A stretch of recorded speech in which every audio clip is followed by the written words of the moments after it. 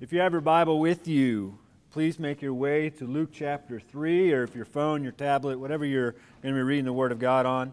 We're going to be in Luke chapter 3, beginning in verse 10 and running through verse 18 this morning. We are in a 3-week focus of John the Baptist, leading up to the baptism of Jesus Christ. And last week we began using the Gospels together to begin understanding John's mission and preparing the way for the Messiah, his message that he was preaching.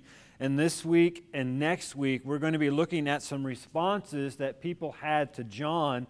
And this week, the response is one of application. As they hear John preaching this message, preparing the way for Jesus Christ, John's message was a message of repentance. He had a baptism of repentance, and he was calling people to bear fruit with repentance. And so the people were asking, what shall we do? And that question is, how does this look in our life? They understood the term repentance, as it's an Old Testament term, derives from a Hebrew verb meaning to turn. Repentance was not a belief, but repentance is an action. It is turning back to God in obedience and trust and love in order to do His will throughout our life. We're going to be looking at two questions John was posed or given, one this week and one next week. The question this week comes from the crowds, the tax collectors and the soldiers, and they asked John, what then shall we do after hearing his message? Next week, we're going to look at the second question, which is found in the Gospel of John, and it was given by the Pharisees and Sadducees, and their question was, who are you? They were questioning John's authority to deliver such a message and calling people to such an action. But what shall we do? Have you felt that way in the last 6 months? What in the world is this going to look like? What is going to be expected of me? What can I do or what can't I do? How do I live this out in my life? Being married to a teacher, it's a question she's been having for about 6 months, and now that school is just on the horizon, it's what is this year going to look like? What am I going to do in the classroom, because it's going to require her to change her teaching methods a little bit? How is she going to let the kids know that she actually loves and cares for them when she has to maintain a distance? And, what's going to happen if we go virtual 100%? What's that going to look like? There's a lot of questions. I had that question same as a pastor when this all went down in the phase of the lockdown. What is going to be expected of the church during this time? What can I expect of the body of Christ? How is this going to work? I like preaching in front of people and seeing people's responses and facial gestures. I try to read your cues, whether or not you're ready for me to cut it off or not. But I couldn't do that through a video. I had two people there with me, and I was just talking to a camera. And so those questions of uncertainty, I think we all have dealt with that question of uncertainty in the last several months, whether it's been with your job or your coworkers, your family, vacations, traveling, where can we go, where can we eat, where shouldn't we go. Uncertainty is something we have all become very familiar with during 2020, which is funny because we started 2020 with a series called Commit and just having a clear vision, and then the world fell apart and we were left wondering, what shall we do now? Just like the people who are hearing John preach, wondering to know, where is the certainty that I can have? What plan of attack should I be living in this world? What method should I be applying to my life? See, John's crowd desired a practical application to the message to which they were receiving, and John was going to give it to them. Like I said, we're going to be in Luke 3. We're going to begin in verse 10. This passage is connected to what we looked at last week when John called out the Pharisees and Sadducees as brood of vipers, or the spawn of Satan, and then he delivered to the whole crowd the coming judgment. In verse 9 it says, even now the axe is laid to the root of the trees. Every tree, therefore, does not bear good fruit is cut down and thrown into the fire. And this leads to the two responses. John, you're preaching a message of repentance. We're being baptized for repentance, and then you're calling us to bear fruit with repentance. What does this look like in our life? How do we practically do this? And so John delivers 4 practical applications that we can apply to our own life as a believer, and also to how to do it as well. Let's read our passage and we'll walk through it. And the crowds asked him, "What then shall we do?" And he answered them, "Whoever has 2 tunics is to share with him who has none, and whoever has food is to do likewise." Tax collectors also came to be baptized and said to him, "Teacher, what shall we do?" And he said to them, "Collect no more than you are authorized to do." Soldiers also asked him, "And we, what shall we do?" And he said to them, "Do not extort money from anyone by threats or false accusation, and be content with your wages." As the people were in expectation, and all were questioning in their hearts concerning John whether he might be the Christ, John answered them all, saying, "I baptize you with water, but he who is mightier than I is coming, the strap of whose sandals I am not worthy to untie.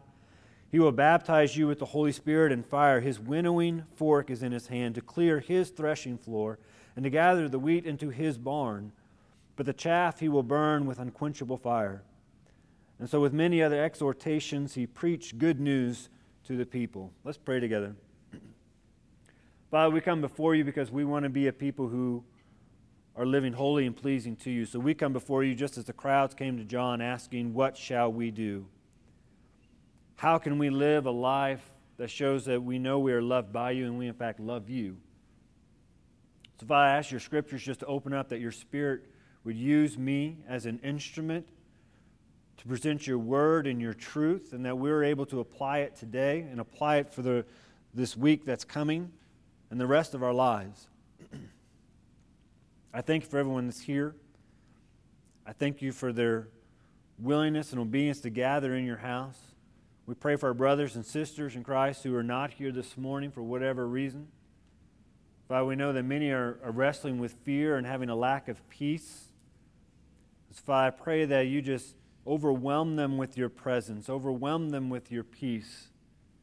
Remind them that fear is not something that you give us, Father, but you give us a sound mind. You give us power and strength. Lord, I pray that this morning we know that we've heard from you and we be transformed by you. I thank you for what's going to happen in our time as we walk through your word. Just remove me from this equation, Lord. Let it just be you and you alone to be glorified. And pray this all in the name of Jesus Christ, our Lord and Savior. Amen. What shall we do? If you're here last week, verses 15 through 17 should sound familiar. We looked at those last week, so we're not going to spend as much time on those this week. If you'd like to hear what in the world John's talking about there, you can go check out the church podcast. You can find that through the church's website or on Facebook. There's a couple posts about that. John Burke writes that John is trying to advise each group of the concrete actions to which they should perform, appropriate for their place in life and necessary to achieve righteousness and to bear fruits worthy of repentance. John, for us, is laying the groundwork on what we should do as believers. When we say we believe in Jesus Christ, there should be an action and a reaction that comes about in our life in what we are doing so people know we are in fact believers. We should note that John never tells his audience, and what they should do is they should come out and set up camp with him out in the wilderness by the Jordan River. John never tells the tax collectors or the soldiers that they should leave their vocation or occupation. Instead, John calls those who are asking him, "What shall we do with this message and bearing fruit of repentance?" to do their jobs and do their life in a way that is pleasing to God. John's application mirrors what James wrote in his own book in James chapter 2. So also faith by itself, if it does not have works, is dead. John has given us understanding that repentance and living for God cannot be just lip service. It's not a place where we say that I am a believer or I am a Christian or I am saved. That's not enough. There has to be a reaction to that salvation moment. When we have come convicted and repent of our sin and earn and get salvation, there needs to be a way that we change the way our way of living in life so that people can know our repentance was in fact genuine. That's what repentance means. It means to change an action. The first group we see is in verse 10, and it's referred to as the crowds. It's an anonymous title These individuals would have consisted of Jewish people who have come out to hear John's message. We can know that from the Gospel of Matthew and the Gospel of Mark. It said all Jerusalem and all Judea and all the region about the Jordan came to hear this message and to receive a baptism of repentance. The phrase crowds in verse 10 can also be read as people of the land.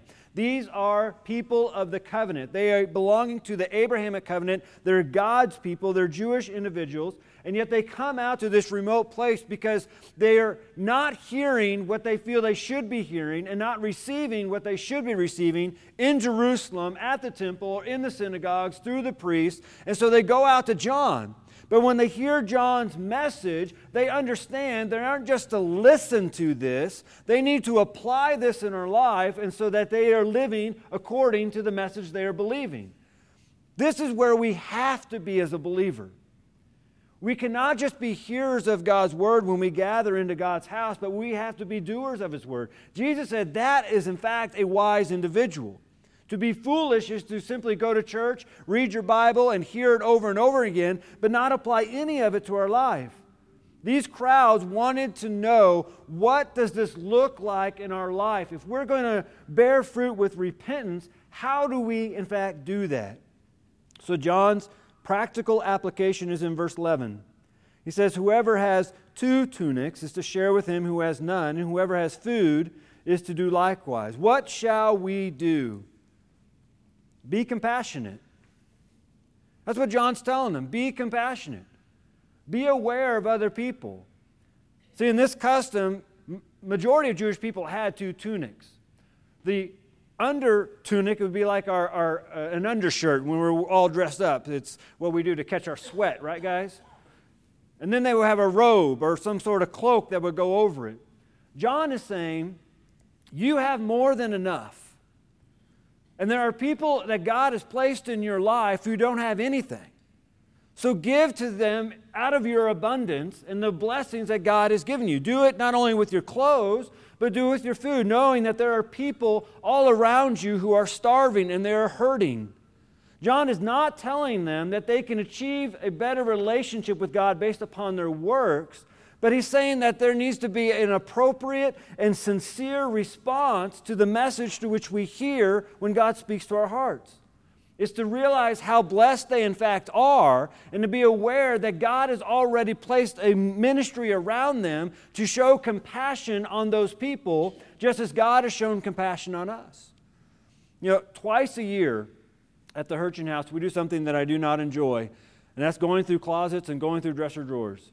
You know, we have to do it twice a year because our kids just keep growing, becoming more expensive. Some of y'all parents can understand that. But we'll go through and we'll pull out shirts and shorts and pants and stuff we know that our kids can't wear anymore. We'll do the same in our own closet. Sometimes it's not because they don't fit. It's just that I'm ashamed to say, and maybe you can relate to this, but there are things in my closet and things in my drawer that I haven't worn in almost a year. No one probably can relate to that because I'm horrible. I'm a hoarder. It's where my kids get it. But I just looked in my closet this morning, and there are shirts that I haven't worn since we moved to Stratford. And I don't know why I keep them. I don't know why they're nice shirts. But we live in a community where there are people who literally have 2, maybe 3 outfits, and they're pretty worn out. We live just miles down from a city where we can see people on the street corners any day of the week, and they maybe have 2 outfits and they're wearing down. Yet we have multiple outfits, we have multiple shoes, we have multiple things. We are so blessed. What John is teaching the crowds and what the Word of God is teaching us is to be aware how much we are blessed and how much we in fact need, and look for the people that God has already placed around us, that we can be a blessing to them by being compassionate. That we can love on them through a physical means. John isn't making up a new commandment or a new way of life. He's simply taking from the Old Testament, which he's preaching about. In Leviticus 19:18 says, you shall love your neighbor as yourself. It's the second greatest commandment that Jesus quotes in his own ministry. The point is, the fruit of repentance leads to a work of love for our fellow man. John is telling his audience that we are blessed to share the blessings. And he points to two basic means, clothing and food. Share what we have with those who don't have. The fruit of repentance is realizing we had nothing in ways of deserving our salvation or earning our salvation, but God in His mercy and His compassion upon us provided everything that we need. It's to realize that our greatest need was filled in forgiveness and salvation, and then loving people that God has already placed around us in such a way that amplifies His love to us. And so when we do it through a physical means, whether it's food or clothing or something else, what happens is we're showing compassion, but it opens the door for an eternal question that people often ask when Christians act the way they're supposed to act. Why are you doing this? And then we can say, because God loves me, and He commands me to love you and show compassion. And we may not agree on everything, but I am commanded to love you as I would love myself. We love all people because we know we are greatly loved by God. The second group is in verse 12. It's tax collectors. It can also be referred to as toll collectors.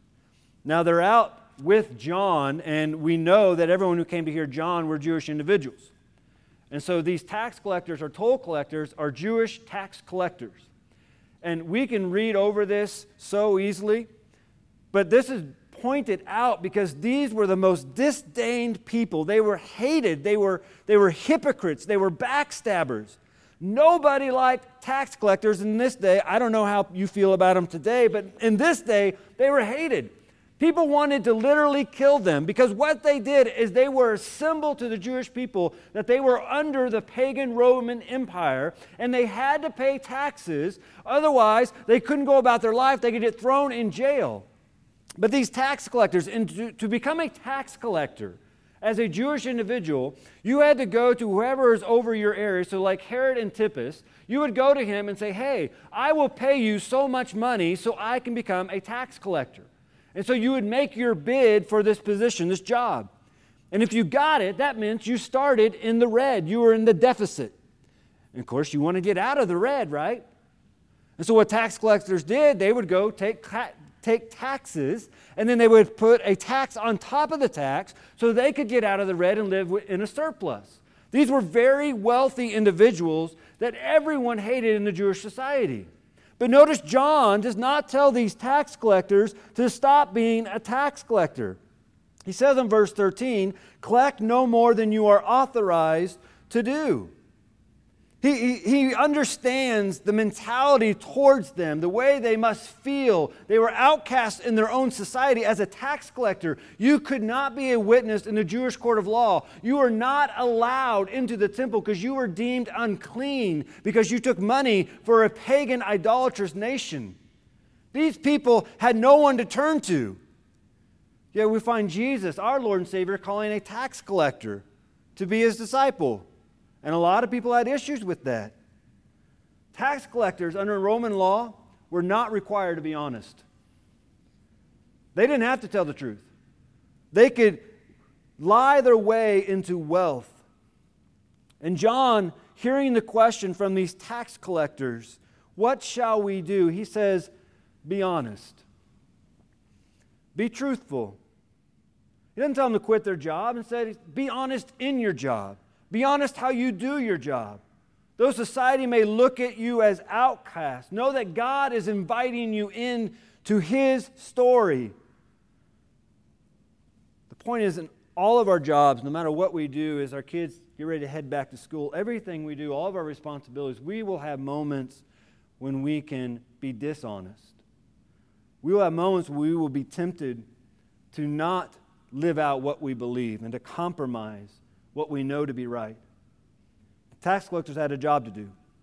It was Rome who employed them, but it was God who placed them where they were supposed to be. They were to do their work even for a pagan empire, but they were to do it for the Lord. Their jobs, their duty was to be under the terms of being honest and just. John was basically preparing the way for Jesus when he would say in Matthew 7, so whatever you wish that others do to you, do also to them, for this is the law and the prophets. We know it as the golden rule. Paul would write to the believers in Colossians that in whatever you do in word and deed, do everything in the name of the Lord Jesus, giving thanks to God the Father through Him. Whatever you do, work heartily as for the Lord and not for men, knowing that from the Lord you will receive your inheritance as your reward. You are serving the Lord Christ. He gave a similar instruction to the believers in Corinth. So whether you eat or drink or whatever you do all to the glory of God. John isn't preceding Christ. He isn't preceding Paul's teaching. He's simply stating what God had already said in the Old Testament in the book of Micah. He has told you, O man, what is good, and what does the Lord require of you but to do justice. That means to act righteously, to act truthfully, to love kindness, or to love mercy, meaning to show a level of mercy which God has shown us, but do it to other people, and to walk humbly with your God. To walk humbly with God is to recognize it's not about our work ethic, but it's about what God has already provided. It's to know that we are in complete reliance upon God. This is what John is telling the tax collectors to do. You're not to rely upon these evil means to get money. You're to rely upon God to provide for you what you need. So only take what you're supposed to take. Our application is to let our actions be the evidence of our repentant heart. Even if we live in a vocation that may be disdained or people don't look highly upon, we are to change people's perspectives by changing our own actions. If we want people to know that we're saved and changed by God, then we have to live like we have been. It's not that our actions are to speak louder than our words, it's that our actions are to speak as loud as our words. The third group that comes to John are soldiers. These are not Roman soldiers, by the way. The Greek word is different for a Roman soldier. The soldiers in verse 14 are those in service, meaning these are also Jewish individuals, most likely under the authority of Herod Antipas. They were most likely at the Jordan River because they were there to protect the tax collectors. The tax collectors a lot of times caused riots. People would jump them and beat them, and so they would get soldiers to protect them. They're like bodyguards to protect these tax collectors, but they become convicted, and they ask John as well, what shall we do? These are individuals who were expected to shake people down. They were the intimidators within the Jewish community. They would go with the tax collectors. The tax collectors would get the tax they're supposed to collect. Then they would get the tax on top of the tax. And then the soldiers would come behind and say, hey, if you want our protection, pay up. They were like a Jewish mob. And here they are at the Jordan River hearing this message of repentance, of bearing fruit of repentance, and they're like, what do we do with this? How does this impact our life? And so John gives them an application. Do not extort. That word extort means to collect or take. Do not extort money from anyone by threats or by false accusation. Be content, satisfied with your wages. John is letting us know he's fully aware how these soldiers handle themselves. He's fully aware that when they show up and they shake people down, they intimidate them, that if people don't pay what they're asking to pay, what the soldiers do is they bring up a false claim about them and they throw them in prison. So people hated these guys too. They feared them as well, but what could you do? They had the backing of Rome. You were at their mercy. And John says, don't take more than what you're supposed to take, and don't lie about people, but be content. He's telling them, what shall we do? You need to be meek. These men had power. They were unleashed to show their power. They were expected to be power over people. And John tells them to do their duty, but do it in a controlled strength. That's what meekness is. Meekness is not weakness. Meekness is a controlled strength. It is a visible representation of grace. A visible representation of mercy. He's saying, though you have the ability to do it, though you're armed and trained to do it, show a controlled strength, be meek. Again, John doesn't tell them to leave their sinful profession. Even though he's fully aware that they intimidate, they shake people violently. He says, you have the strength and you have the power, but don't use that to your advantage. Instead, be content, he tells them.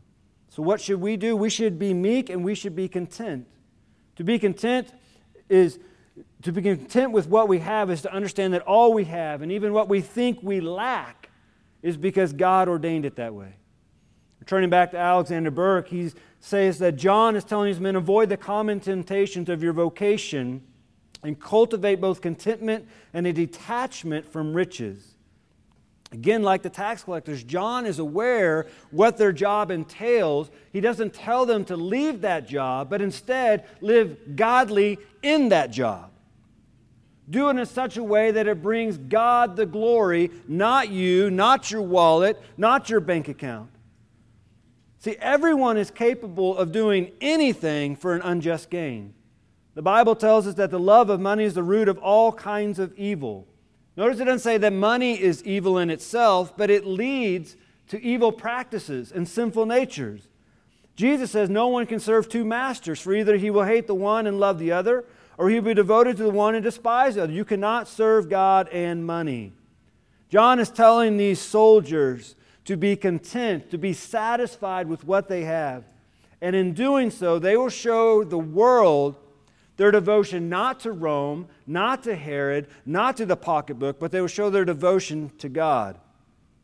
And these are the practical applications, but John also gives us a how shall we do it. Not just what shall you do, but how do we do this? And it comes out of verse 15 through 17 in Luke 3. As the people were in expectation, all were questioning their hearts concerning John whether he might be the Christ. There was an anticipation in the crowd. And John answered them all, saying, I baptize you with water, but he who is mightier than I is coming, the strap of whose sandals I am not worthy to untie. He will baptize you with the Holy Spirit and fire. His winnowing fork is in his hand, to clear his threshing floor and to gather the wheat into his barns, but the chaff he will burn with an unquenchable fire. We looked at these verses last week. John was telling people in verses 10 through 14 to think of others more than yourself. To love others as you love yourself, to treat people how you would want to be treated. And then what John does is he leads the charge on how to do it. They began asking, are you the Christ? They were expecting, anticipating the Christ, the Messiah, to show up. And John says that he is not, but he who is mightier than I is coming, the strap of whose sandals I am not worthy unto untie. He's making very bold statements with this saying. First, he's saying he's unworthy to be the lowest of servants in any household.